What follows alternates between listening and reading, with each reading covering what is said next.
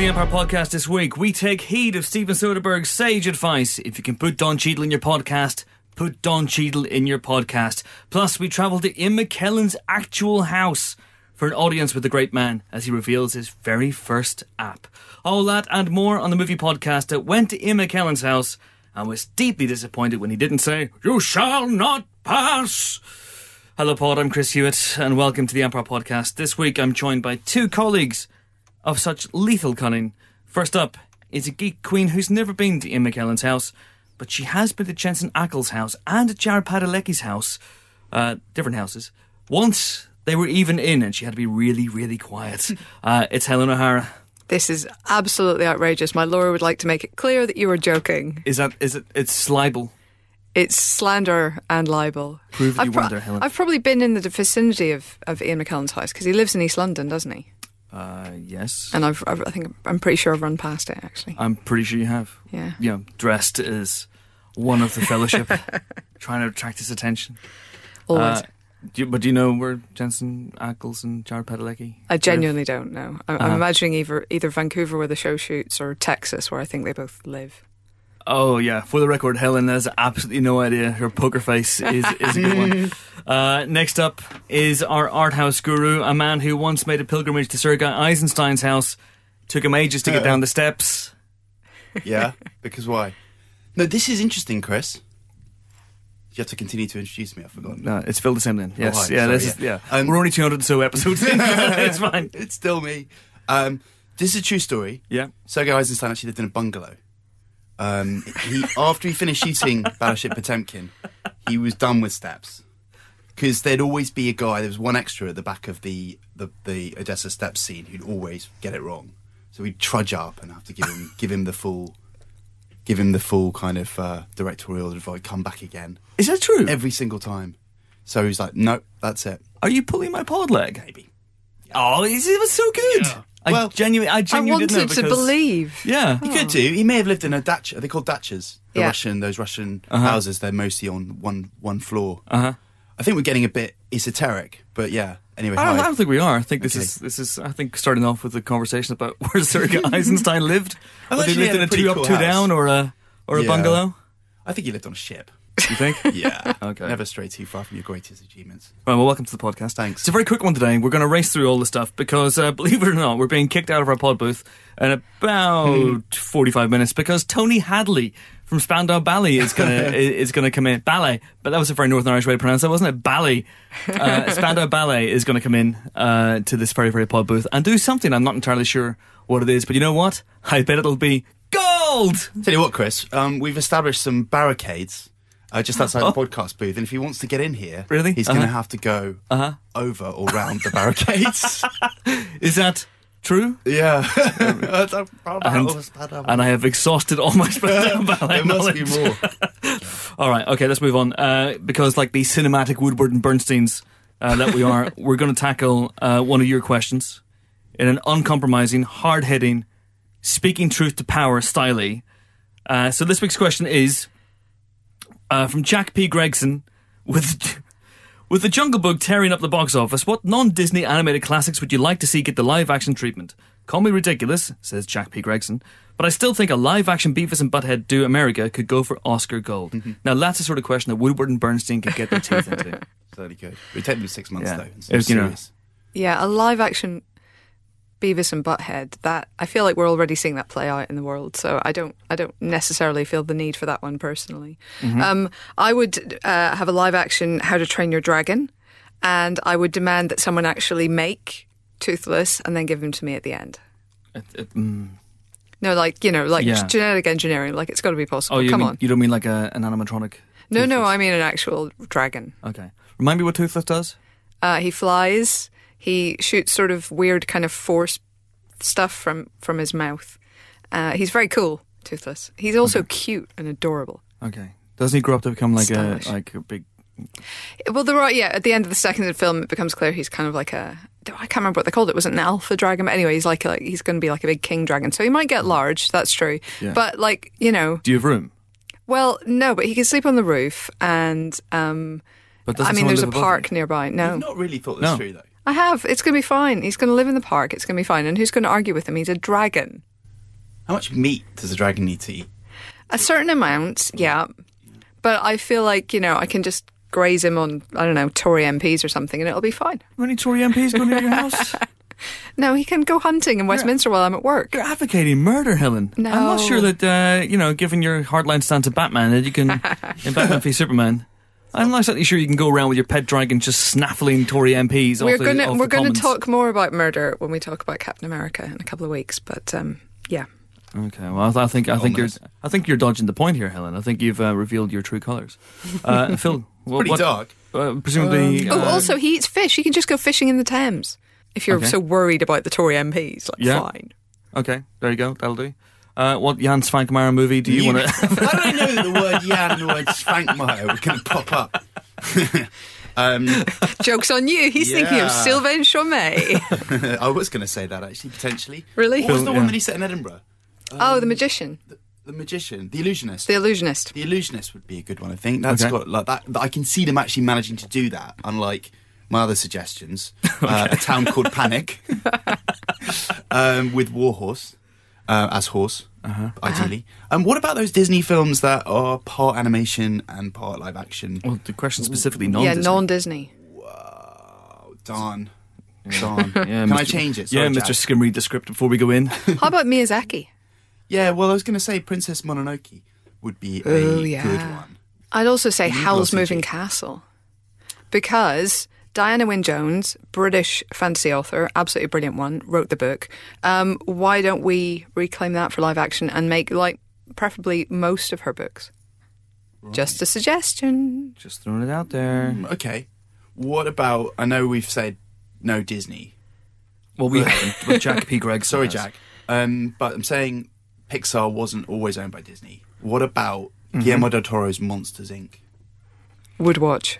Would be good, wouldn't it? Would be terrifying. Real Guillermo del monsters. Toro's But how would you make Monsters, those monsters not terrifying? No. If it was like Doug Jones coming out of the wardrobe dressed as the Pale Man, I don't think you'd fill your canisters. Quick, sharp. That's the only thing. That's not the only thing I'd fill. That's for sure. Yeah. I don't know. Yeah, that'd be amazing. What about I really like that. Swap the animation and the live action bits of Bedknobs and Broomsticks. So you had live action animal football matches, and everything else was in animation. You're on a roll here. Ooh, that would be good. I would watch just that. Thinking outside the box. That'd be good. So it'd be real footballers playing a real football match. Real footballers playing against animals. Okay, that'd be interesting. Jamie Vardy against a yelling chat shit get banged with a hippo. I literally have no idea what you're talking about now. That's a topical football reference. I see. Yeah.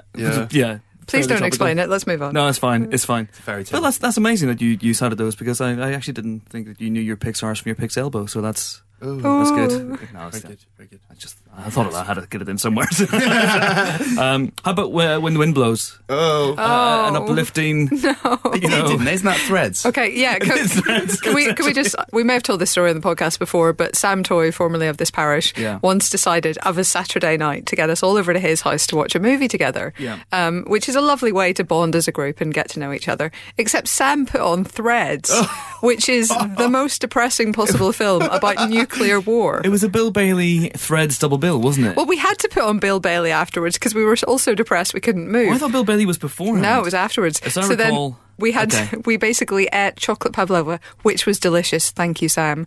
And ate Bill Bailey until any of us were able to, muster up the will to carry on. Oh my lord! Yeah, I'd never heard that before. Threads, in case you don't know what it is a sort of 1984 docudrama directed weirdly enough by Mick Jackson, who would go on to direct LA Story and Volcano, both equally depressing in different ways. And it's a docudrama about. No, I like LA Story. I'm being facetious. Okay. It's a docudrama about the essentially the end of the world, nuclear Armageddon being unleashed on Britain, specifically Sheffield, and it's super depressing, Chris. It's super fun. It's super fun. It's a lot of fun. It's Rhys Dinsdale, who played John Thaw's son in the 1980s sitcom Home to Roost, is one of the people who's just destroyed by radiation and whatnot. But it's not a fun watch. So put it together with Peter Watkins' The War Game, mid-60s, again docudrama, or the I think it's around the same time actually, an American sort of mini series type thing called The Day After. which is equally horrifying. Hey, nuclear weapons can be fun, kids. So we were talking about adorable animated films that we'd like to see more of. And then I come crashing in going, no, old couple slowly dying. No, that would be... But I can imagine that would be... You get Jim Broadbent and Melda Staunton. Oh, put God. them together and bombard them with radiation. I can't. No, please. I can't bear it. You never know what might happen. Two things might happen. You get an Oscar-winning, heart-rending drama out of it, or they might become superheroes. Okay. Well, now I'm back on board. Jim All Broadbent right. is Spider-Man. Well, I mean, no, come on. Given where they hide in the event, they would be like mattress people. That would be their superpowers. Mattress Would be man. mattress powers. Okay. Yeah. Or one of them would be the mattress and one would be the wall. Can we end That on a would be their cheerful powers. Yeah, okay.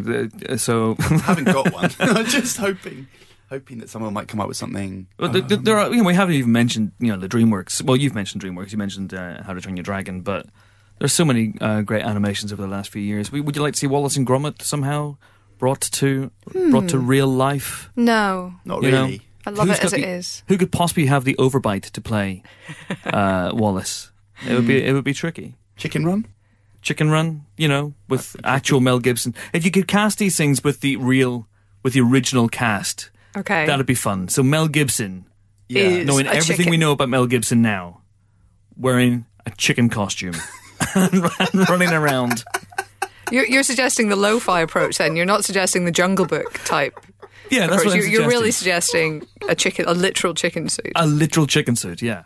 Okay, well, that does actually have merit, yeah. Okay. That's the answer. That's it. Chicken Run. Chicken Run. Chicken Run. All with right, Mel well, Gibson. You gotta live Jack, Gibbo. there you go. Mel Giblet. Right. If you want to have your question read out on the Empire Podcast, you all right, Phil? Here comes Tony Hadley. In a chicken costume. He's misheard, but we have to make something with him now. He's insisting. He's got the Kemps with him, and they don't look happy. Okay, so if you want to have your question read out in the Empire Podcast, then you can get in touch with us via a number of ways. We're on Twitter, where we're at Empire Magazine. Use the hashtag Empire Podcast. We're on Facebook, where we are Empire Magazine, and we're on email, as Jack P. Gregson knows, because he emailed us that question, podcast@empireonline.com. I have a question for the Empire Podcast. Okay, right. Just very quickly. I discovered last night that I moved into a flat that was previously occupied by a film star, of an actress. Oh. Are you willing to reveal the name of that I actress? don't think I'm allowed. I don't know, because my question is, I've got her Barclays bank statement on my doormat. What should I do with it? Well, we follow each other on Twitter, so I can DM her if you want to let her know. I was going to say Twitter might be the answer. Okay. There you go. Thanks for answering. Wow. Hey, speaking of What is movie that? star encounters, 2 people in this pod booth saw the same super hot, super dreamy celebrity this It's week. true. I'm not a celebrity, Helen. Come on. Star. Yeah, I'll take that. No, you didn't. But Oh, right. not Okay. you, I see Chris. what you mean. Yes. You saw the Sorry, person. I saw the person. Yeah. Sorry. I thought you were referring to me as a No. super hot, super dreamy. I mean, you'd be excused for using those words. in would that I order. be? Would I be? I think so. Anyway, so yeah, is Oscar Isaac stalking the Empire team? This is the question. Yes. Okay. It's the only answer. He wants to be on the podcast. He wants to be on the podcast. He wants to be on the podcast. He missed his chance for that little Force film that came out. We did him for Llewyn Davis. He wants to We come did him, back. but obviously, once you've had a taste, Yeah. you just want to keep... Double dip. Where did you see him? Different places. I saw him in Soho, sitting Yeah. outside a Japanese restaurant, Like a clearly having normal lunch. person. Like a normal person, yeah. and not like the greatest of us all. I saw him yesterday in Neil Street near the office, and weirdly, I only got a glimpse, but he was in full apocalypse regalia, so it was easy to pick him out. No, he had a don't recognize me hat on, but he had an Oscar Isaac face, so it was kind of tricky not Yeah. to recognize him. And I kind of think, okay, you saw him in the mid-afternoon, I saw him in the middle of the afternoon. Shouldn't you be like in a galaxy far, far away, dude? Maybe doing he's stuff? shooting knights or something at the moment. Maybe he is shooting knights. You know, there is 2 disguises. He's got either a Don't Recognise Me hat and an Oscar Isaac face, or he can do full prosthetics, but he wears a hat with Oscar Isaac written on it. Do you know how I saw him? With my Oscar Isaacs. Chris, your eye bags aren't that bad. Right, should we have a guest? Sure. Okay, because we're running out of time. Tony Hadley's banging on the glass.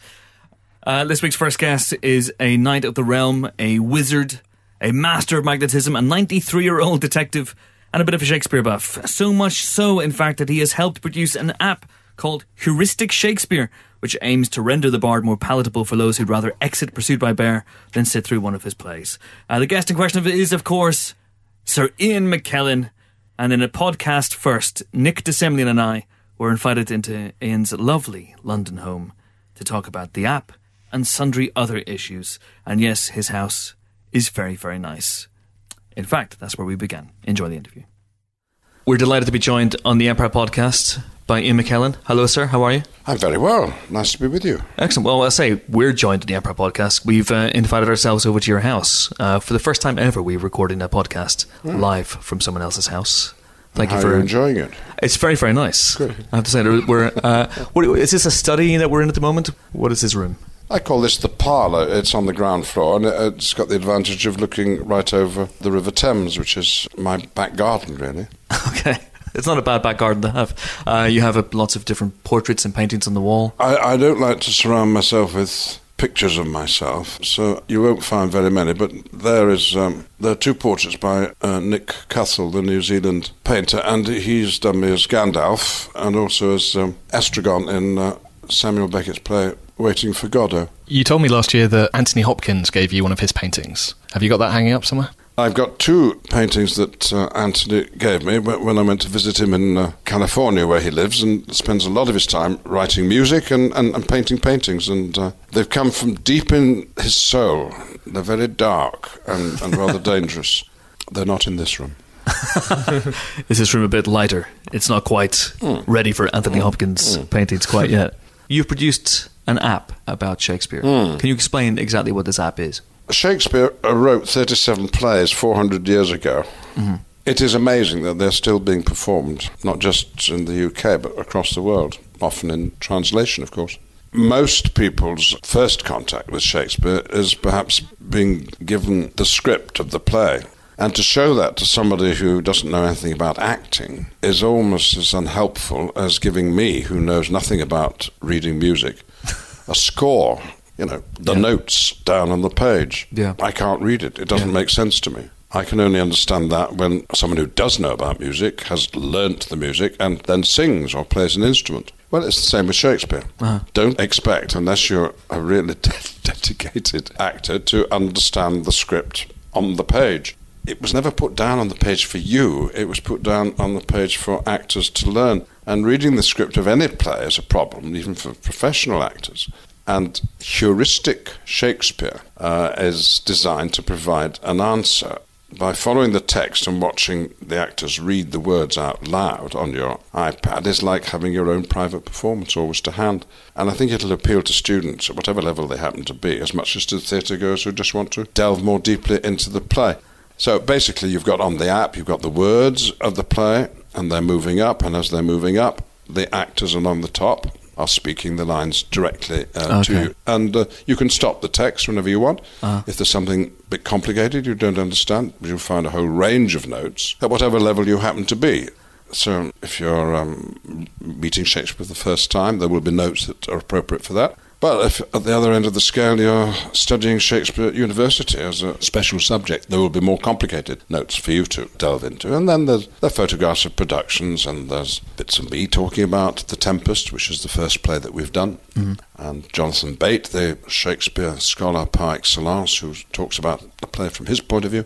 And so it's better than an introduction. It's halfway towards the ideal, which is for you to go to a theatre where The Tempest is actually playing, and then you get the full experience. But this is much better than trying to struggle on your own or going around the classroom reading all the lines and getting bored. This will hopefully bring the play off the page and into your ear.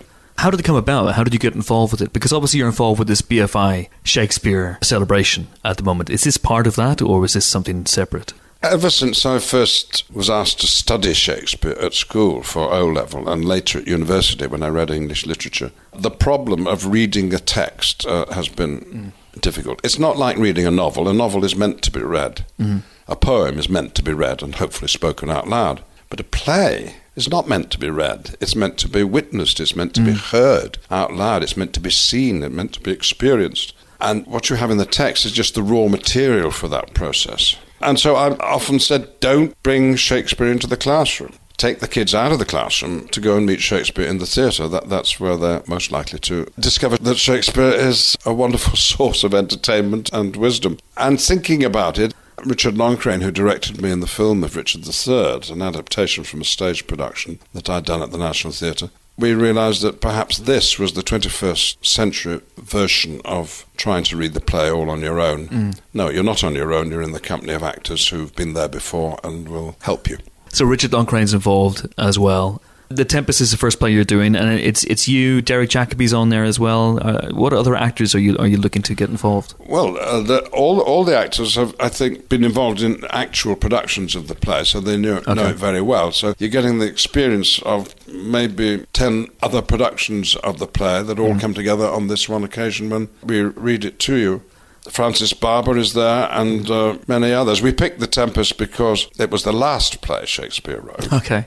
And when two friends of his who'd worked with him on the stage collected together all the plays that he'd written, this was called the First Folio, the play that they decided to put first in that book was The Tempest. So we thought we'd start with it as well. Excellent. One of our colleagues, Helen, is on a mission to watch every Shakespeare play live. Is that something you've done? Have you seen every single one in a theatre? Well, Shakespeare wrote 37 plays, some of them by himself, and some of them, oddly, he contributed to. Seems an odd idea, isn't it? That a lot of people should write the same play, but a lot of people write EastEnders, and Coronation Street. It's not one person. When I did Coronation Street, I had 10 episodes, and each of them was written by a different person. So it can be done. Anyway, 37 plays. And have I seen them all? No, I haven't. I haven't ever seen Timon of Athens, and there must be others too. And some I've seen very, very infrequently. As an actor, I've been in about 15 of them. But it's probably too late in the day to start saying, I want to be in all the plays on stage at some point. But not too late to, like your friend Helen, to try and see them all as an audience. I'm guessing Timon of Athens is not put on as regularly as Hamlet or... No, yes, there are some plays that are more popular than others. For many, many years, the Merchant of Venice was a play that people didn't like to do because they felt it was anti-Semitic, because the character of Shylock is a rather nasty man who happens to be a Jew. That doesn't mean to say that Shakespeare thought all Jews were nasty. No, not at all. There are a couple of very nice Jews in that play, as a matter of fact. But there were times when you couldn't do that play in New York, for example, where a lot of Jews live. The plays are as you read them and as you see them, and other plays are infrequently done, like Henry VI, Part 3. But occasionally you get productions of Henry VI, Part 1, 2 and 3 that you can see on adjacent nights, preceded by Henry V, preceded by Henry IV, Parts 1 and 2, the history plays. But it would be a lucky person who in their life saw all the plays. Yeah. There must be a Timon of Athens hardcore devotee who's out there somewhere just saying that's the best one. There may well be people who think Timon of Athens is their favourite play. It's a good, exciting, disturbing story. Is the plan to get through all 37 plays ultimately on the app? Yes, we are ambitious, and as we think The Tempest has worked so well, we've no doubt that it will work with other plays too. But that will rather depend on whether people decide to download heuristic Shakespeare, The Tempest. And if they do, it means we'll have enough money to do other plays. So that's certainly our intention. Fantastic. What was your first exposure to Shakespeare? What was the first play you went to or saw? My family, when I was a kid, went to the theatre a great deal, and so they saw Shakespeare. They also saw Agatha Christie. We didn't make any distinction, really. Did we enjoy it? Was it a good production? Those are the sort of questions we asked. So Shakespeare, for me, never became a frightening prospect. I just saw Twelfth Night, I think was the first play I saw, a thoroughly rambunctious comedy. And I followed that up shortly by seeing Macbeth. I suppose when I was about 9 years old. A 9-year-old can get something out of Macbeth. It's an exciting thriller. What's going to happen next? It's very much that sort of play. But it wouldn't be enough to say, I've seen Macbeth, I don't need to see it again. It's rather like my cousin when she was getting married. I said, what do you want? Would you like some towels? She thought a bit. She said, no, we've got a towel. Well, you can't just see Hamlet once and think, that's it, because there will be, as each generation goes along, young actors will want to have a crack at playing Shakespeare's most famous play, perhaps. So Shakespeare then just became a part of my life, and it wasn't a difficulty to me. And when I found I was suddenly studying as an academic subject at school, I thought, this is easy. It's rather like if you like playing soccer, suddenly you go and read soccer at O-level. I wish that had been available to me. Yes. GCSEs. I might have done slightly better. You never know. I once saw Macbeth performed entirely in the dark. Have you ever seen anything like that? A Shakespeare play with a gimmick? It does sound a gimmick to see a play in the dark. However, it means that you listen to it. Mm-hmm. And if you're an audience, that's what you're primarily doing, audio. You're not a spectator or a viewer. Mm-hmm. But it seems a bit perverse because if someone's speaking, I'd like to see what their face looks like because they may not be telling the truth. And how can you judge that unless you can read their body language and so on? Shakespeare's a bit like life. It's not always what it appears to be. Mm-hmm. So perverse not to see the actors. However, you can enjoy Shakespeare on radio enormously, and your imagination works. To enjoy Shakespeare, you don't have to see everything. You can hear everything.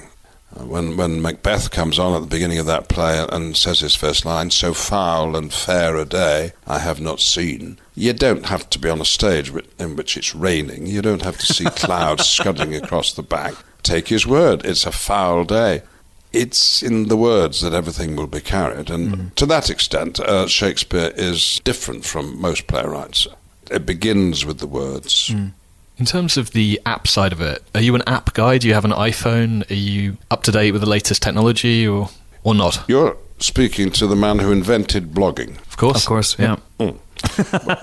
And do you get royalties from that? In 2000, the year 2000, the internet had only just become available to us. And the idea of sending a regular diary downloaded onto my website for anyone to read whilst we were filming Lord of the Rings in New Zealand was the way I made contact with people, and inadvertently I think was certainly the first actor to do a regular online diary, which I called e-post at the time. Yes. Somebody else did the same thing and called it blogging, and the rest is not history. And you're on Twitter? Well, yes, I'm on Twitter and Facebook and Instagram and so on. And these are just ways of me being able to tell people what I'm up to professionally. I am not proficient with mobile phones, etc. Look at my hands, they're large. The keyboards simply are not made for me. I press one key and 3 different letters come up, and I'm constantly frustrated. However, I find heuristic Shakespeare the Tempest one of the easiest things. No, seriously, one of the easiest things to work. You just press the thing and it starts off, and you press something else and it all works. So it's a miracle to me that, and perhaps a lesson that with a bit of diligence I could enter the 21st century completely.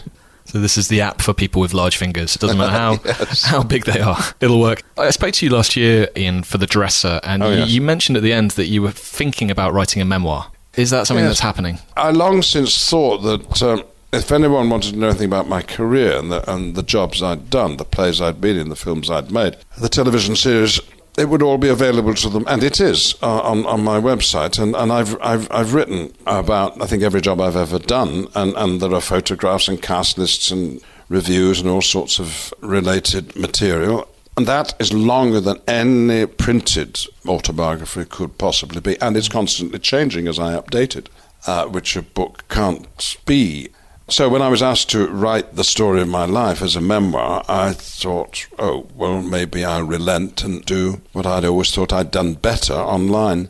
And so it happened. I put aside 9 months to write the book, and after 1 month decided I didn't want to write it. It didn't seem to me as efficient a way and an interesting way of doing it as the modern way, which is to have film available, clips, photographs, long reference points, details that just simply wouldn't fit into a book. So I've gone back to what I always thought was the best way of having an autobiography, and that's to have it online.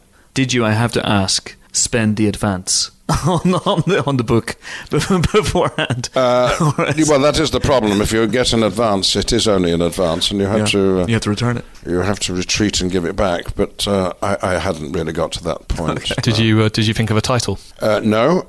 And that is probably significant, that I couldn't think of what to call it, so that probably meant there wasn't a book to be written.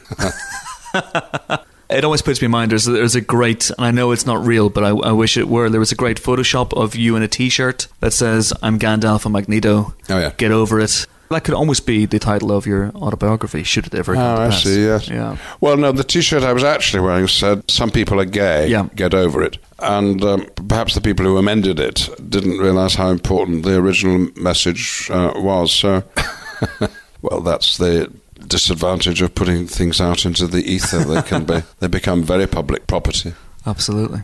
You are, I think, one of the most impersonated people. Really? One of the most impersonated actors. Really? Around. A lot of people do impressions of you. Clearly, you haven't heard many impressions of you, but... There's one guy, and unfortunately I can't remember his name, an American young man who does an impression of me which I can recognise. And if someone imitates you, you often look baffled because you can't, your ear doesn't receive it as other people receive it. Or at least you can't relate it to your own, what you hear of your own voice. Anybody will tell you that. But it's, I wish I could remember his name, but he's very good and very funny. Mimicry is a very useful talent, but I think it is a talent. I'm not sure it's something you can learn. Anthony Hopkins, for example, is a wonderful mimic, and conversation with him is like talking to 3 or 4 people because other voices will come in deadly accuracy. No, I wish I could do that. I'm not very good at accents for the same reason. I don't really have that ear. I do think it's a failing, but there we go. There are a few voices I can do, but, they amuse me. Without asking you to do them, can you name No, you're not who you do? I'm not going to ask you to do it. I know you're not a performing monkey. If you listen to this is a voice you don't know. It's an actor called Wilfrid Lawson, who I knew when I was a younger man. He sounds as if he had too much to drink. But there we are. That's quite a good impression of Wilfrid Lawson, but you don't know who he is, so it doesn't make much sense to you.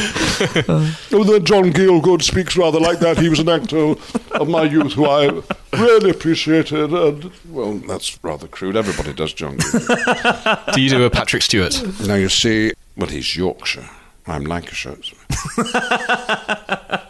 And the film of Richard III, which Laurence Olivier made, he said he based the voice for that villain on the impersonations that he'd heard older actors do of the great actor-manager Sir Henry Irving, the first man to be knighted, as the first actor to be knighted. So there is a tradition of bringing imitations right into the heart of people's acting, but on the whole I use variations of my own voice. So you're doing Beauty and the Beast next year. Yeah, yes. Did that require a French accent? No, not from me. Beauty and the Beast is a French story, La Belle et la Bête. And Belle is French, and Emma Watson plays her magnificently, but she does it with an English accent. And so as someone in the Beast's court, I too have an English accent. But Ewan McGregor, playing La Lumière, I suppose because of his name, does have a French accent. Don't ask me why. But I've seen the film. I'm one of the very few people who have in its current state, and it's very exciting and, in my view, surpasses even the animated version that it's based on. I'm very intrigued by that film. I'm very intrigued to see what it looks like when it's finished. Will we see you, or will we see a clock, or... When the prince is turned into the beast at the outset of the story... all his staff in the castle are bewitched and turned into objects. Mm-hmm. That's when we first meet them. Okay. So yes, it's Cogsworth the clock who you meet. It's Lumière the candlestick that you meet. At the end of the story, when the spell is happily lifted and the beast returns to being a beautiful prince, then the clock turns into a major domo, and then you see me. Okay. But briefly. And I think it's quite fun at the end of the film to see the actors who've been doing the voices all the way through, because they include Stanley Tucci and Emma Thompson and the great Audra McDonald. So, it's a film full of delights. And I think you sang a little snippet of it when you were on the podcast last time. So, I mean, this is a project that's been in the works for a very long time. So you were impressed by what you saw? Oh, yes. Most of my work on the film was done in a sound studio, matching my voice to the animated character. I only really got onto the set for one glorious day for the last scene, when the characters have all come to life again and are dancing and joining in the songs. So I did have to sing a bit, I had to dance a bit, I had to act a bit, did my best in all those different departments. I just want to ask about X-Men, because Gandalf is finished for you. Unless Peter Jackson somehow decides he will make another movie in Middle-earth. It isn't. I don't think it's quite up to Peter. he may be quite relieved with the situation, which is that there are other stories that involve Gandalf that Tolkien wrote, primarily in a book called The Silmarillion. Nobody has the rights to turn that into a film. Before he died, Tolkien, the author, had sold the rights to the films that have now been made, Lord of the Rings and The Hobbit. But there are no rights available to do anything else by Tolkien, and so it doesn't really arise. Now, X-Men, of course, the stories roll on just as the comics rolled on. The stories swing between the future and the present and the past, and at the moment, the filmmakers are more interested in young Magneto rather than the old one that I play. So Michael Fassbender is the beneficiary. But he better watch out, because he'll be old one day and there's some other upstart will come and take over. But who knows, maybe one day they'll decide, no, we'd like to have a look at Magneto when he's really old, and I'll be ready. A sort of Mr. Holmes version of Magneto. There you go. It could be quite interesting. Yes. It's just, I think one of the last times we spoke, you said that you had maybe potentially been sounded out by the X-Men producers to be in another movie after Days of Future Past. Well, that would have been the situation when I said it, but things change. I haven't had any nice phone calls saying, "Will I come over to Vancouver or Toronto," which is where those films are made in Canada. So I guess, at least for the time being, that's it. Hang up the helmet, which could be a name for your autobiography.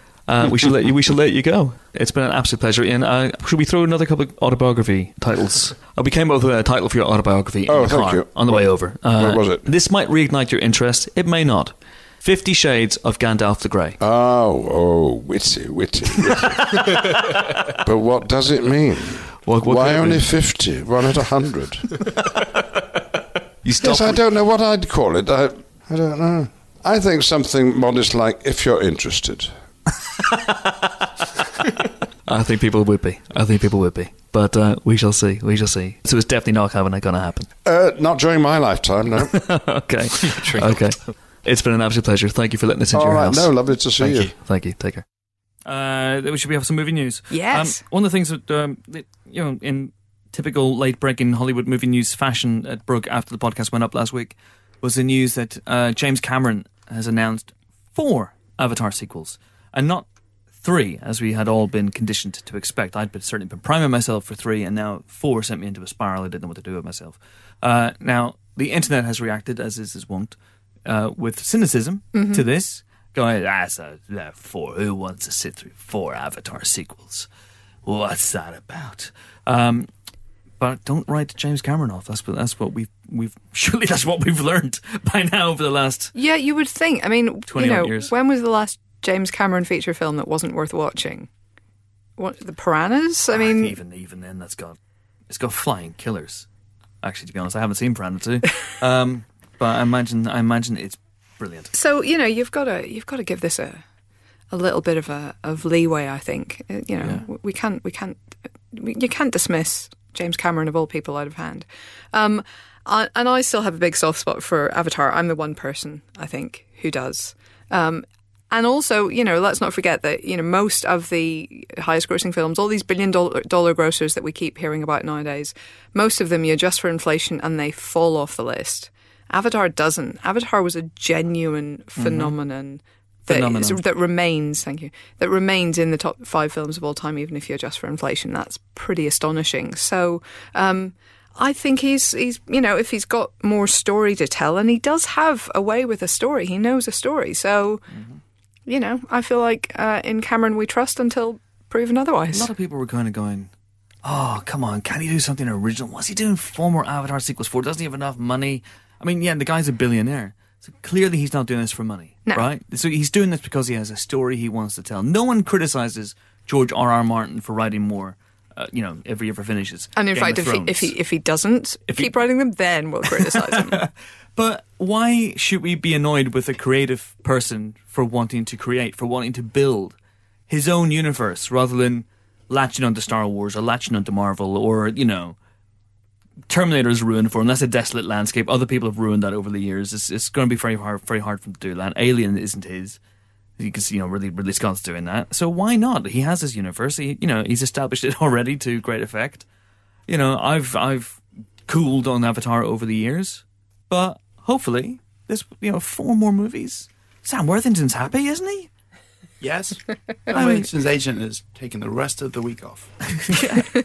I mean, there's a Burger King missing a cook, but Sam, what? Oh, Chris. That's just a You joke. monster. Just a joke. In Australia, Burger King doesn't have Hungry cooks. Jacks. Not Burger King, but anyway. I don't think 4 is enough. You want more? No, 4 is enough. Definitely. 4 is 5. How many? Wait, 5. 5 in total, yeah. I think he's at the point of losing count. I just think he likes being in New Zealand a lot, and maybe feels this is where he needs to be. He's obviously got more social consciousness in his movies than ever before, and he feels like Avatar's a really good way to reflect the world back on itself. I'd be interested to watch Avatar 2 alongside Avatar 1. It's a lot of blue, but just to see, because people have gone to see The Jungle Book, and things have moved forward in leaps and bounds in the VFX space. I think we can trust him to move forward with that, though. Of course, that's what I mean. I Yeah. think the look of it will be divergent from the first one in quite a profound way. And also, bearing in mind Planet of the Apes has gone out and used his sort of performance capture technology in external locations. Interesting to see what he does there. How this moves forward technologically. I think at the very least, James Cameron being immersed in Avatar world for another decade is going to push things forward for other filmmakers. That's true. And I think that's going to be interesting to see. How he exploits new technologies is going to be interesting to see as well. The story of the first film seemed a bit rote to a lot of people, but it was a visual experience, but a sort of second to none, really. So I think as an event movie, the next one's going to be interesting. I think that's going to be key. The next one he has to nail it. And then I think it'll create a bit more. Well, of course, if he doesn't nail it, I mean, this is the thing. I don't think this movie's going to flop. I'm not sure it'll have the same cultural impact as the first movie and make 2.9 billion around the world. But I think when it comes out, when we see a trailer for Avatar 2, we might be reminded of why we loved the first one, and then people will want to go and see it. But if it doesn't work, if the second one doesn't work, and you're committed, because he's filming them all at the same time. He's announced that he's going to film them all at the same time. So he'll be filming bits from 4 at the same time, or 5 at the same time as 2, and it's going to be very confusing. And he's also said he's going to do what Apes did and take people out and actually film around New Zealand, and so he doesn't have to, maybe he can film on Sam Neill's vineyard. That'd be great. Yeah. It's going to be interesting. But if 2 doesn't quite work or it doesn't stick the landing, then what are they going to do for 3? So it's 2018, 2020, 2022, and then 2023. Well, you can always go back and fine tune. I mean, they did that, one suspects, a little bit for things like The Hobbit, which shot back to back and then suddenly had some excitement added in later on down the line. Oh yeah, we should put some excitement in, guys. There's something missing from the film. And he's got interesting writers working with him. Usually he takes writing the writing job for himself. If he's brought people in, it's presumably because his ambitions are that much bigger. So fingers crossed. Fingers crossed indeed. 4 more Avatar movies. What next? What should we talk about there? Oh yeah, Jurassic World. Jurassic World. So Jurassic World 2 or Jurassic Park 5 or Jurassic 5, as some wag on Twitter said, has got a new director. It's not Colin Trevorrow. We know he's going to be doing Star Wars Episode 9. And Juan Antonio Bayona, who is the brilliant director behind The Orphanage, which is great, The Impossible, which I think is great, and A Monster Calls, which will be out later in the year, which I hope is going to be fantastic, is the director. What do we make of this? I think that's a good call, isn't it? I think we're pretty excited by what he's done so far. It's kind of, being incredibly cynical for a minute, it's kind of nice to see someone who has been working his way up through numerous films get a big film. Rather than just one and in. Yeah, because I think it gives you a bit more of a sense that this person has a style and a story and an approach that they're confident of and that the studio is confident of. Not that Trevorrow seemed particularly daunted by the scale of the project, but just it's I don't know, it just seems fairer. But yeah, I mean, I like everything Bayona's done so far. I can't wait to see A Monster Calls because that was an incredible book. So I just hope he's done great work stuff with that. And where do we go from here? Is this really going to be the sort of dinos in the jungle kind of stuff that we heard rumoured? I believe they're coming to London town. Really? Like one of our dinosaurs is missing? That's the rumour.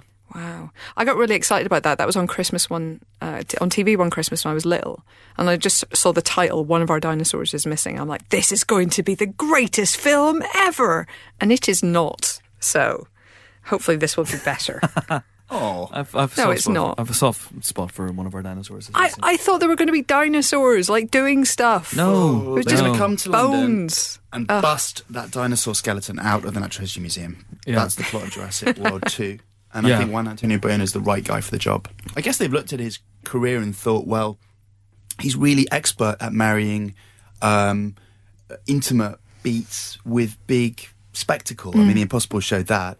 The Orphanage showed that he can do intimacy with a genre twist that's got texture and you know, and he also he also was sort of taught at the school of Guillermo del Toro to an extent. Guillermo championed him, didn't he? Through The Orphanage at Cannes, and that's a big hit in Spain. That film, so it's not like he's a newbie to making high pressure movies. And he's a smart cookie. He is, as any one of you, if you want to go back, actually, he was on the podcast when The Impossible came out. Had a big old long chat with him. Weirdly enough, I think he and Colin Trevorrow came into the pod booth in about the same week. I ended up doing, it was me and my own, and I did about 45 minutes with both of them, and they're both very, very sharp guys. And both have this, we talked about this in the podcast before, but they're both independent filmmakers who have a big budget sensibility as well. A bit like David Lowery as well, who this week was announced as the director of another Disney live-action animation adaptation, which is Peter Pan. They're going back to the world of Peter Pan, which is a gamble, given how every Peter Pan movie has ended up.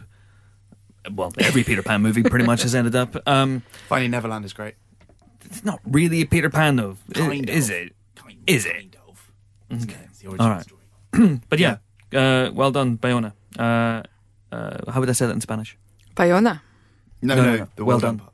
Oh. I know how to say his name. Bien hecho? I don't know. But the well done bit. Muy bien hecho.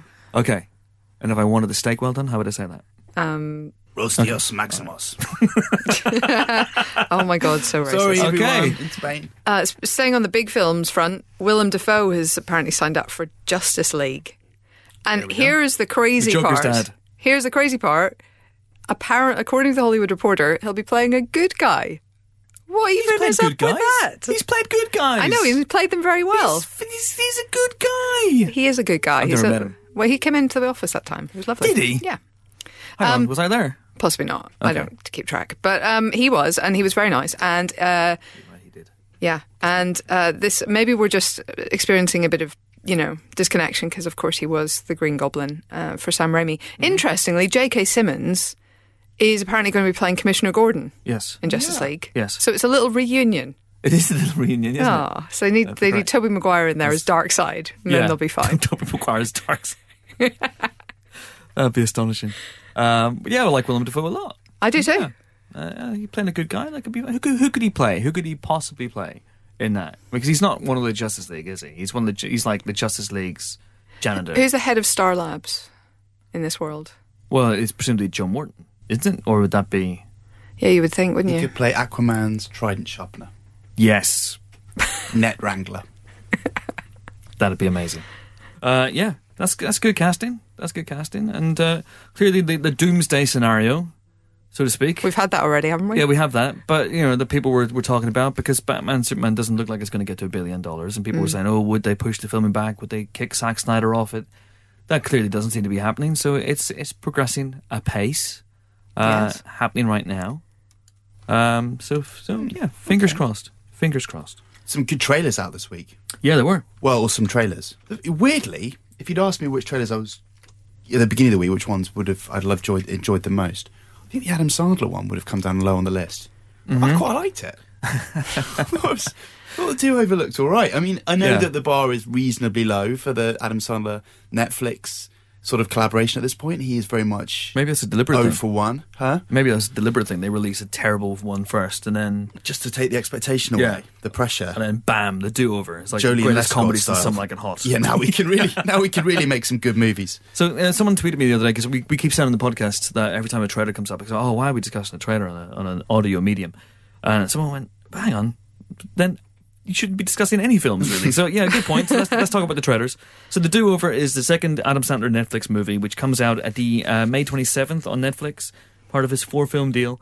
And what's interesting about this trailer is, A, it made me laugh, which I was surprised by, and B, did I say A first of all, or one? A. One, and then B, it seems to be a David Spade movie with occasional Adam Sandler rather than the other way around, which surprised me. It looks like a bit of a twisted gonzo buddy movie in a way. So I'd expect them to spend quite a lot of time in the second half together, because isn't the twist that he's not who Spade's character thinks he is. But yeah, it I don't know, it made me laugh. It made me laugh a lot. Fair enough. You haven't seen it, have you? I haven't watched that one yet, no. I woke up this morning and thought, I'm not going to start the day with an Adam Sandler trailer. I start every day with an Adam Sandler trailer. But, it really helps. There were exciting ones this week. I mean, The Magnificent Seven looked really entertaining. Did it have David Spade with the bad moustache? No, it didn't. It had... Well, I mean, I think I had enough bad moustaches this week. I saw Everybody Wants Some. There's the new Jason Bourne trailer. That is very promising indeed. I'm excited about that. I'm really intrigued to see what new shades they can find in this. Obviously, smashing up Las Vegas in a very un-Jason Bourne style. Is a new wrinkle. Great cast: Alicia Vikander and Tommy Lee Jones. But I'm just. What is the story? It seems to be the same kind of like, something evil from my past, and I'm got to figure out what it is. I'm going to punch people, which is great. I love the Jason Bourne trilogy. I just wonder if there's something. A bit Enemy of the State light. Come on, guys. Slightly worried about it on the basis of that last trailer. It was just in Greengrass and Damon. We have to trust absolutely, at this point. Absolutely. The Magnificent Seven trailer is I don't know. I love the original, but it looks. I don't know. It looks good, generic. But good cast. Yeah, I know. Just I don't know. We didn't see enough D'Onofrio, I didn't think, in that. So. No, we didn't. A little bit too much Pratt, but maybe they're front loading him to get people in the door. They are definitely front loading Pratt. Denzel Washington, Chris Pratt, good cast. Ethan Hawke, Peter Sarsgaard. The is tone, a bad guy. It feels like it's a bit lighter and a bit more fun and boisterous. Yeah, it does feel a bit gritty, doesn't it? Gritty and grim, and like any other sort of crime thriller you might expect to see. Okay, so that's pretty much all the movie news in the world this week covered off. So it's time for this week's second guest. We're going to see him in next week's Captain America: Civil War as James Rhodes, a.k.a. War Machine. But first, the great Don Cheadle, for it is he, steps behind the camera for the first time in all sorts of capacities. He produced, he co-wrote, he made the tea, to direct the Miles Davis movie. I'm not going to call it a biopic, because it isn't really a biopic, Miles Ahead. And just to make things even more interesting for him, he steps in front of the camera as a tempestuous trumpet legend as well. He came at the pod booth recently, and unfortunately wasn't allowed to interview himself. You got to let some things go, Don. So I did it. This is me talking to Don Cheadle. Enjoy. We're delighted to be joined on the Empire Podcast by Don Cheadle. How are you, sir? I am fine. How are you? You're fine, but you've been working very hard. You've been doing a lot of interviews like this. Yeah, I've been in a lot of rooms talking to a lot of people, but it's all good. It's all for the love of the movie. So let's do it. Which is very much a passion project for you. You've been attached to this movie in various capacities for what now, a decade? A decade. That is the proper number. Yes. 10 years. 10 years. 10 long years. Yeah.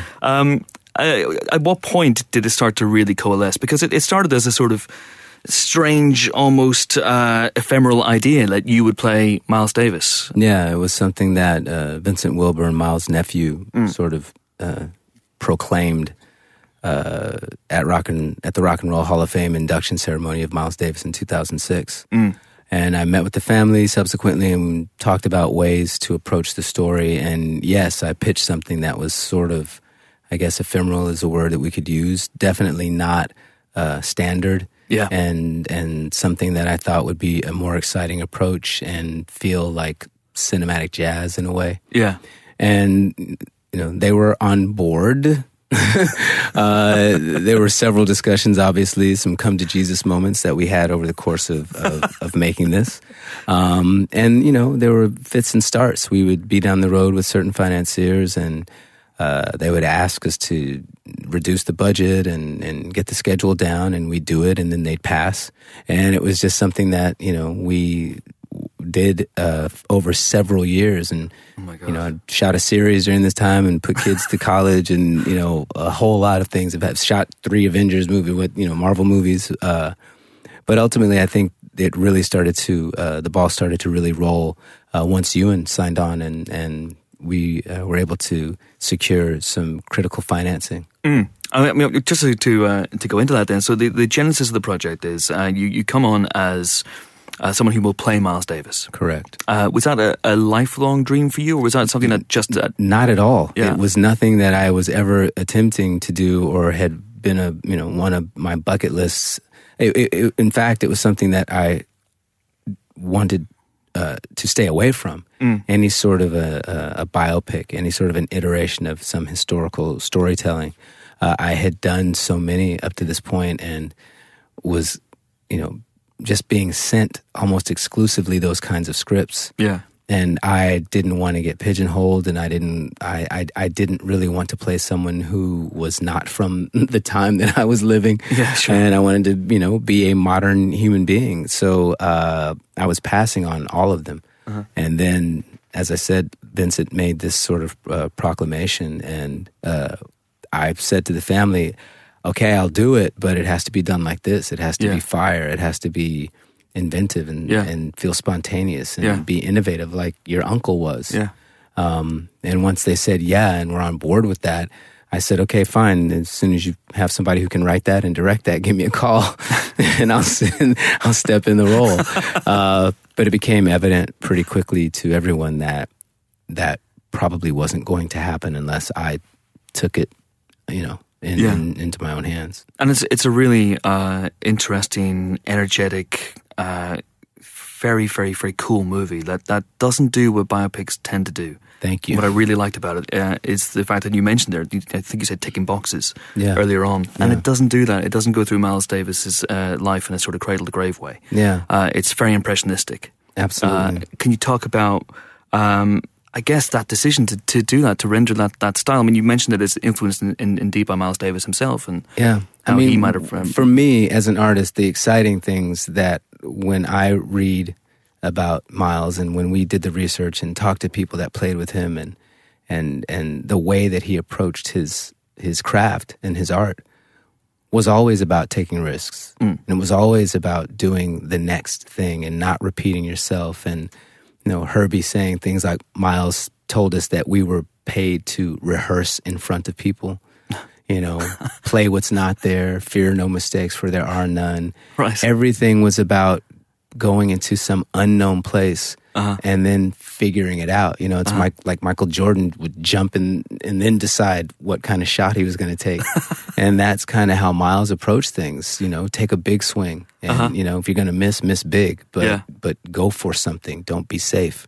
So everything to me about that said, you cannot do some Reader's Digest version of his life and things that we've seen before. You have to apply your own work and in your medium try to do what he did in his. So I took a lot of liberty in saying, I'm going to take his story, his music, his path, the man himself, and sort of spread him on my palette and use that in the way that I want to express myself with him as being my vehicle. Yeah. And the family was like, I kind of, as much as that makes us all a little bit uncomfortable, at the end of the day, they were like, that's probably what he would want.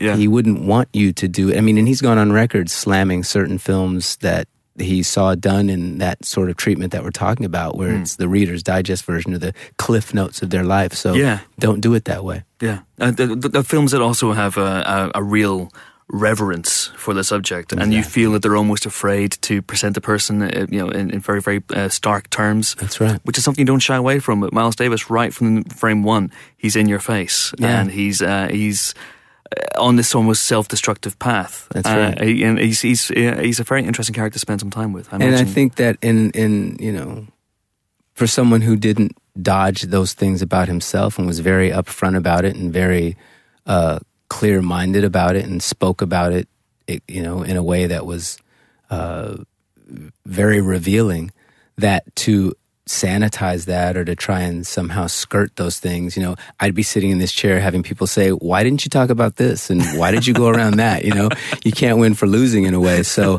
I said, as long as it fits the narrative, which was sort of this modal construct of this period of time where he was with Francis, played against this time where he was fallow and trying to come back and figure out what it was what it was that he was going to say and how he was going to impact the world again. And that was the thing that he was accessing to do it. As long as it fit that narrative and we were focusing on externalizing an internal process, which inside there is all that, regret and passion and fear and anxiety and exaltation. All of that stuff had to be, for me, a part of the story. He's a very volatile character in the film as well. The first time he meets Ewan McGregor's character, a journalist, he punches him in the face. Deservedly so. Deservedly so. Because, and then pulls a gun your foot in my door and try to jam your way into my life. You're getting socked. I did wonder watching the film how Miles would fare in this situation where you're plunked into a room and various people are brought in and you're doing the same interview 5 or 6 times in a row. I don't think it would happen. I think there'd be maybe half of one and then he'd bounce. I mean, did you draw upon, you've worked with so many amazing people in your career, did you draw upon any of them for advice? Absolutely, and more than advice, it was just sort of observing the ways that they worked and knowing that specifically with a film that was, going to not only be constructed in this way, but that I was the center of, as I was also trying to have a 10,000-foot perspective, that what was going to be necessary was, a best answer wins environment. Okay. Where we don't have hard lines between every single job. There are times when my DP was going to have to take some of the responsibility of being the one to call whether or not we got the shot. Okay, and rely on people to, and my scene partners to say we need another one sometimes, and third eye those things as I was trying to do every step of the way, and not, attempt to somehow micromanage all of these people who you've brought on to execute their jobs because initially you thought they were the right person to do it. If they're in that seat, let them do their thing. And in this movie, with all of the things that I had to do, sometimes you had to do a little more than what your job description was. And I hired people in the same way that Miles cast, hired his band members. And that's what I wanted to do, is put people in the chair and then let them play. Absolutely. Steven Soderbergh once said on I believe it was the Out of Sight DVD commentary, if you can put Don Cheadle in your movie, put Don Cheadle in your movie.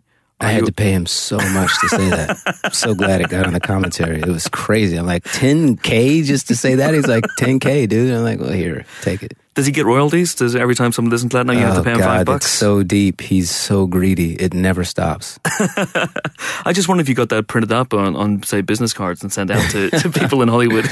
No, but the payoff is I can call him up and it's like on tap. He has to repeat it to whoever I put on the phone with him. Do you have more Miles Davis in you? Is there a Miles Davis cinematic universe? Well, we talked often about this. Stephen Bagelman and myself who wrote this. When I pitched it to the family the first time, I said, let's do something that it could be a sequel. We were taking a very small sliver. We could. Miles Davis was relevant for 40 years, and the way he impacted music. So maybe there's an origin story, and there's a sequel. The working title of this movie for a long time was "Kill the Trumpet Player Volume 1." Oh, really? Yeah, because we wanted there to be more volumes. Why'd you change it? Well, because everybody had to have a say. Okay. I love that title. I think the title is actually appropriate that it has now. And it was, for me, as much as a title that was referring to something that he was, something that he had played, a composition that he had written. It was kind of a command too, I always heard it as miles ahead, it was go. Yeah. Let's go, get out of here. Let's move. Not a person who stops necessarily. Yeah. But so obviously you've obviously got the Marvel movies, as you said, as well. You're going to be back in the country in a couple of weeks' time, I think, talking about Civil War. It seemed looking at the last few years, it has been getting this movie made, playing roadie, House of Lies. What are you looking to do now beyond that? Now that Miles is potentially in the past, hibernate. I want my 5-year fallow period now. I think I've earned it. So someone one day might make a Don Cheadle biopic. That's right. That starts with a journalist. But I won't be in it. Yeah. I'll have nothing to do with it. Who could possibly play Don Cheadle? Let Keith Stanfield play him. I think he did a pretty good job in this one. Absolutely. So what is next for you? There are different things, I've been really focused primarily on rolling this one out. Mm-hmm. But now that it is out, we'll be out wide on the 22nd. Things have started to percolate. Different, projects have started to come forward. Some for me to direct, some for me to be in, some for me to direct and be in, some for me to write. It's kind of a nice time to not be jammed into something and have a little breath to try and trying to see where it leads me. Okay, and you saying that those projects might end up being directing jobs. Do you feel like a director now? I mean, you're one film down. Do you think of yourself primarily still as an actor, or? I was thinking about that this morning. It's so interesting, and so. You get so sort of habituated as a journeyman actor, which I've been for so many years, to hit it and quit it. We do these jobs and then we're done and we're unemployed. And, there's this sort of frenetic underbelly that most actors have, and a suspicion that at any moment somebody's going to say, "Thank you, we're done," and go figure out how to be a plumber or something now because we don't want to see you anymore. I think you're safe. Well, that's we'll see. Grand, I gotta let you go. Don Cheadle, thank you so much. Thank you. Pleasure. That was Don Cheadle. We'll be tackling Civil War in next week's reviews section. We'll also be doing, as you might imagine, a spoiler special podcast with the Russo brothers, Anthony and Joe, and hopefully Mr. Marvel himself, Kevin Feige. So that's going to be very, very interesting. Look out for that after the movie comes out in the States. It opens on May 6th in the States. So we're aiming for Monday, May 10th for our Civil War spoiler special. But you never know. Plans might change. Might get it up earlier. Who knows?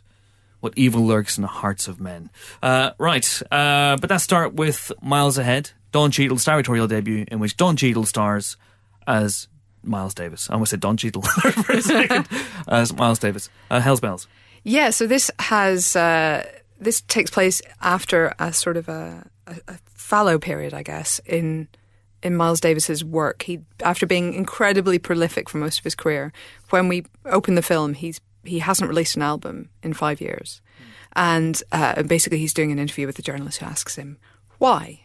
And then we sort of go on a journey and sort of see a little bit of what might, or probably hasn't, if we're honest, happened during the intervening period. It's a very different approach to the music biopic, and I think a good one, because we've had Walk Hard and you can't go back and unring that bell, so you have to find a new way to do things. I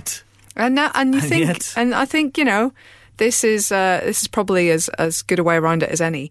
So basically, what follows is kind of a madcap, kind of a heist movie almost. It's kind of a search for basically a session tape that Miles has recorded goes missing during an encounter with a dogged and rather dodgy journalist played by Ewan McGregor. A fictional journalist as well. A fictional journalist. And Miles and this journalist, Dave Braddon, set off to try and track down the missing tape, and all sorts of craziness ensues. So that doesn't sound like an obvious way to approach this, but I guess when your subject is a musical legend in a form like jazz, which he refers to as social music here instead, but #social music. When he's a jazz legend and he's into improvisation and he's into reinventing songs, maybe that is the way to reinvent him. I agree. I mean, this is a weird experience for me with this movie, because I enjoyed it as I was watching it. And I thought, he takes some stylistic risks, some great cross-cutting between periods. He takes structural risks. He takes, and he does things that you shouldn't really do with a biopic, as we discussed in the interview. And I liked it enough, and I thought, yeah, this is fine. This is a very, very fun movie. And then I saw, weirdly enough, later that day, another musical biopic that is as straight down the middle, as tick the boxes, and as by the numbers as you could possibly hope. You mentioned Walk the Line there. This is a movie made in I'm sure the director of this movie, I won't say the name yet, hasn't seen Walk Hard. Hasn't seen Walk Hard. Sorry, Walk Hard, not Walk the Line.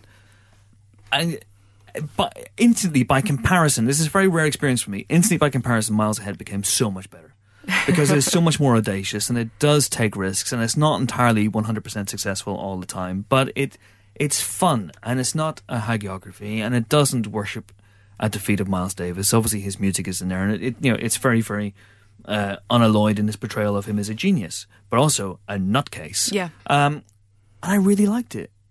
It's especially in retrospect. It's one of those movies that's kind of grown for me as I watched it. I know a lot of people. It's got mixed reviews and stuff in the States, particularly. But I liked what Don Cheadle was doing with it. Yeah. I think his portrayal of Miles Davis is excellent. The music's fantastic. Ewan McGregor's very, very, very good as his foil. Yeah, really good stuff. Yeah. We gave it 3, but I'd probably go a little bit higher. Yeah, I might do as well. Actually, it's kind of stuck with me since I saw it, and sort of keeps ringing around your head a little bit. And I think it doesn't always make sense, and you won't kind of get what it's necessarily going for until it gets quite late into the movie, I think. But do stick with it and give it a go, because I think it's beautifully, it flows beautifully through the film, I think. And yeah, there are bits which we do feel like we've seen before and we do feel like we've heard before. Yeah, a little bit. Yeah. But at the same time, generally speaking, a lot of these guys suffered the same problems, so maybe there's only so much you can do to avoid, absolutely, hitting them all with. But at the same time, not too many biopics, I think, start with a car chase. That is true. Not enough. Not enough, anyway. Yeah. Unless, of course, you're doing a bank robber biopic. Didn't think of any bank robbers there. I thought it was it beguiled me. It won me over. And also, I have to say, I'm not going to give anything away here, but the ending of the movie is one of the trippiest things since the Star Child sequence at the end of 2001. It is just, you're kind of going, what is happening in this sequence? See what you think when you watch it. It's certainly it befuddled me a little bit. In a good way. In a good way. Miles Ahead. 3 stars, which is a recommendation. Helen and I would go a little bit higher. And next up is Jane Got a Gun, which is a long-delayed Natalie Portman Western, which famously lost to its original director, Lynn Ramsey, who you wouldn't normally associate with a movie like this. And then Lynn Ramsey realised that, yeah, I wouldn't normally associate myself with a movie like this. And so she left the project in, I'd say, fairly acrimonious circumstances, just a few weeks before filming began. Yes, our lawyers have told us not to go into too much of the detail here and gossip and speculate about what may or may not have happened. But yeah, nothing particularly good happened at the beginning of this movie. And I think we were all following it and wondering whether it was even going to happen, because Lynn Ramsey, who obviously impressed people with We Need to Talk About Kevin, walked away pretty much on set. There were an enormous number of casting switcheroos. And it eventually settled on a cast that features Gavin O'Connor, the replacement director's Warrior co-star Joel Edgerton. Because Michael Fassbender was on board, wasn't he? Fassbender was on board. Jude Law was on board, I think, at one point. Who's that? I think Jude Law was on board. Jude Law was definitely going to be involved. Ewan McGregor, who wants to be in every single film. Ewan McGregor is involved. Yeah, he's in it. He's in every film this week, apart from the next one. And Natalie Portman. It's really sort of a film about Natalie Portman. She produced, so she stayed on board. She didn't walk. Yeah, she started walking with it. She's like, hang on a second. She replaced herself with herself. Yeah, it was a stressful movie by all accounts, and so you'd expect that to be a little rough around the edges when you get to see it on the big screen, or just a lot of people shouting at each other, and just tumbleweed on both sides of the camera. But it's not really. It's a perfectly serviceable Western, generic, nothing we haven't seen down the years, and the idea that you've got Natalie Portman playing a Western strong woman protecting her homestead from Ewan McGregor and his band of outlaws. Ewan McGregor effectively playing Dick Dastardly in this movie, in heavy prosthetic disguise, having a great time, just chucking the hammer around as the bad guy, and it's really enjoyable. It's sort of Henry Fonda in Once Upon a Time in the West meets Dick Dastardly. So there's a bit of moustache twiddling going on, and Natalie Portman has to stand up to him using the help of her ex, her old flame, Joel Edgerton. So it's not that feminist, because she does ultimately need help from a bloke, but she is a tough character, nuggety, and determined to defend her grievously wounded husband Noah Emmerich as he lies in bed. It's got some good set pieces. The Gavin O'Connor has a bit of a sense of the New Mexico landscape, and it looks good, but it's really slow. It moves like molasses. There's bits where it actually feels like it's sort of stopped, and so it doesn't really have the tempo, and it doesn't ratchet up enough tension for the third act kind of blast off to really, catch fire. Compared to a film like Slow West, even The Homesman had more of the sort of strong female character development stuff. Slow West had a slightly kind of left field skew on the myths of the West. This doesn't really bring anything new to the Western particularly, and it's got its moments.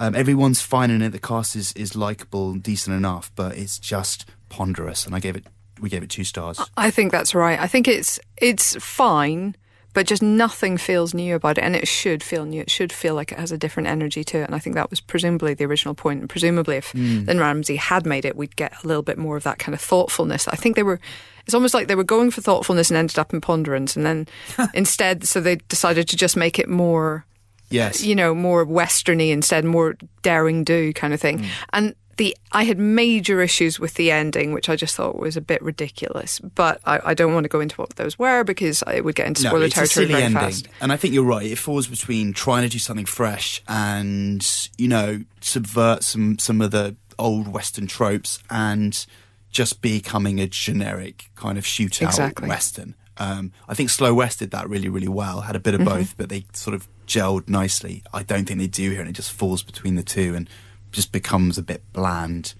But I always want a bit of that chaos of the origin of this film to play onto the screen, because it just feels very stolid. Yeah, that's exactly the word.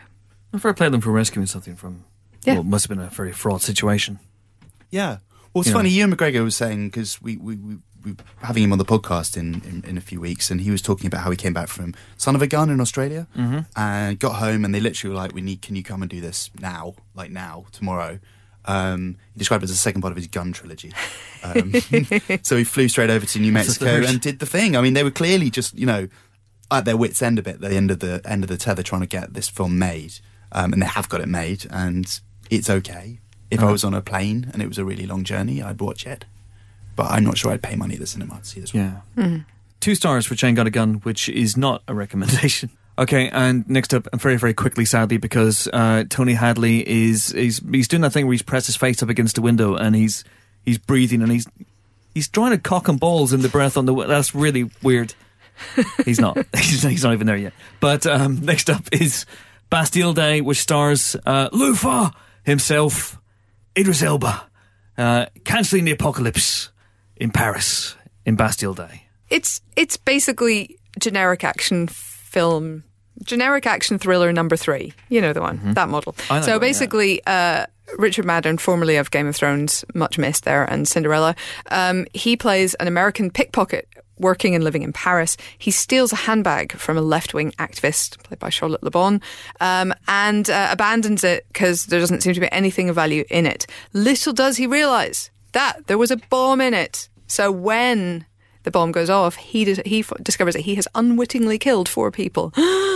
And what's worse, a CIA agent played by Idris Elba, proving that he can be Bond, is on his tail and will chase him down across the city. Now, I will chase you down. But you see, as you'll know if you've seen this, if you've seen, the poster, they eventually figure out that no, it wasn't really Richard Madden's fault. He's too nice. He's Prince Charming. Come on. I will not chase you down. There you go. So the two of them have to work together to track down the real evildoers. I'll chase them down. There you go. So for some reason, everybody involved, including Kelly Riley, is American, given the fact that they're all British, and there's no real reason that they should be American, but they're all American, and they're all in France, and it looks beautiful, of course, and there's some quite cool chases, but I wouldn't necessarily rush out and see this. Having said that, it's Big Driss. It's Big Driss. Well, you know, the thing is, like, no one doubts he could physically be Bond. I mean, you know, but this is a good audition tape if that were a doubt. He's too old to be Bond. He's too old. That's the problem. He's too old to be Bond. So anyway, you know, here we are. He's there, and that's happening. And there are moments of fun. It's not going to set your world on fire or indeed distinguish itself from any of the other Paris set thrillers. So we gave it 3 stars. 3 stars. I or personally might France? have 3 étoiles. Okay. Yeah. I personally maybe might have gone 2, but I won't argue too hard against 3. All right, and nor should we. No, indeed. Because we don't want Big Driss to come in here. Oh God, no. Right. If Tony Hadley's here as well. Yeah, that'd be amazing. If they would team up together as some sort of super band, that'd be cool. That'd be great. Lufa Ballet. Lufa Ballet! Gold! Right, okay, that's it. Also out this week is Desert Dancer, which tells a true story of the Iranian rebel, I'm going to call him, Afshin Ghavarian, who started a dance company in Iran, and that sort of underground dance company, and underground dance movement, that sort of thing is frowned upon. And then he defected from the country as well. So it's we gave it 2 stars. It's got some nice moments of grace. Reese Ritchie's good. Frida Pinto's good. There you go. And that is pretty much it for this week's Empire podcast. Join us next week for more film-related fun. We'll be joined by the former Hulk, the former Bruce Banner, Eric Bana, who'll be here to talk about his Netflix movie, Special Correspondence, and the current Captain America, Chris Evans. Yes, he'll be here to talk about Top Gear. Don't forget your toothbrush. No, of course he won't be. That's just my little joke. He'll be here to talk about Civil War. And don't forget to keep an eye out for the Civil War spoiler special, which is going to be, hopefully, all kinds of face. We haven't recorded it yet. But yeah, until then, it's goodbye from Helen. Toodaloo. It's goodbye from Phil. Cheerio. And it's goodbye from me. I'm off to decide once and for all whether I'm Team Cap, Team Iron Man, or Team Lufa. See you next week. Bye.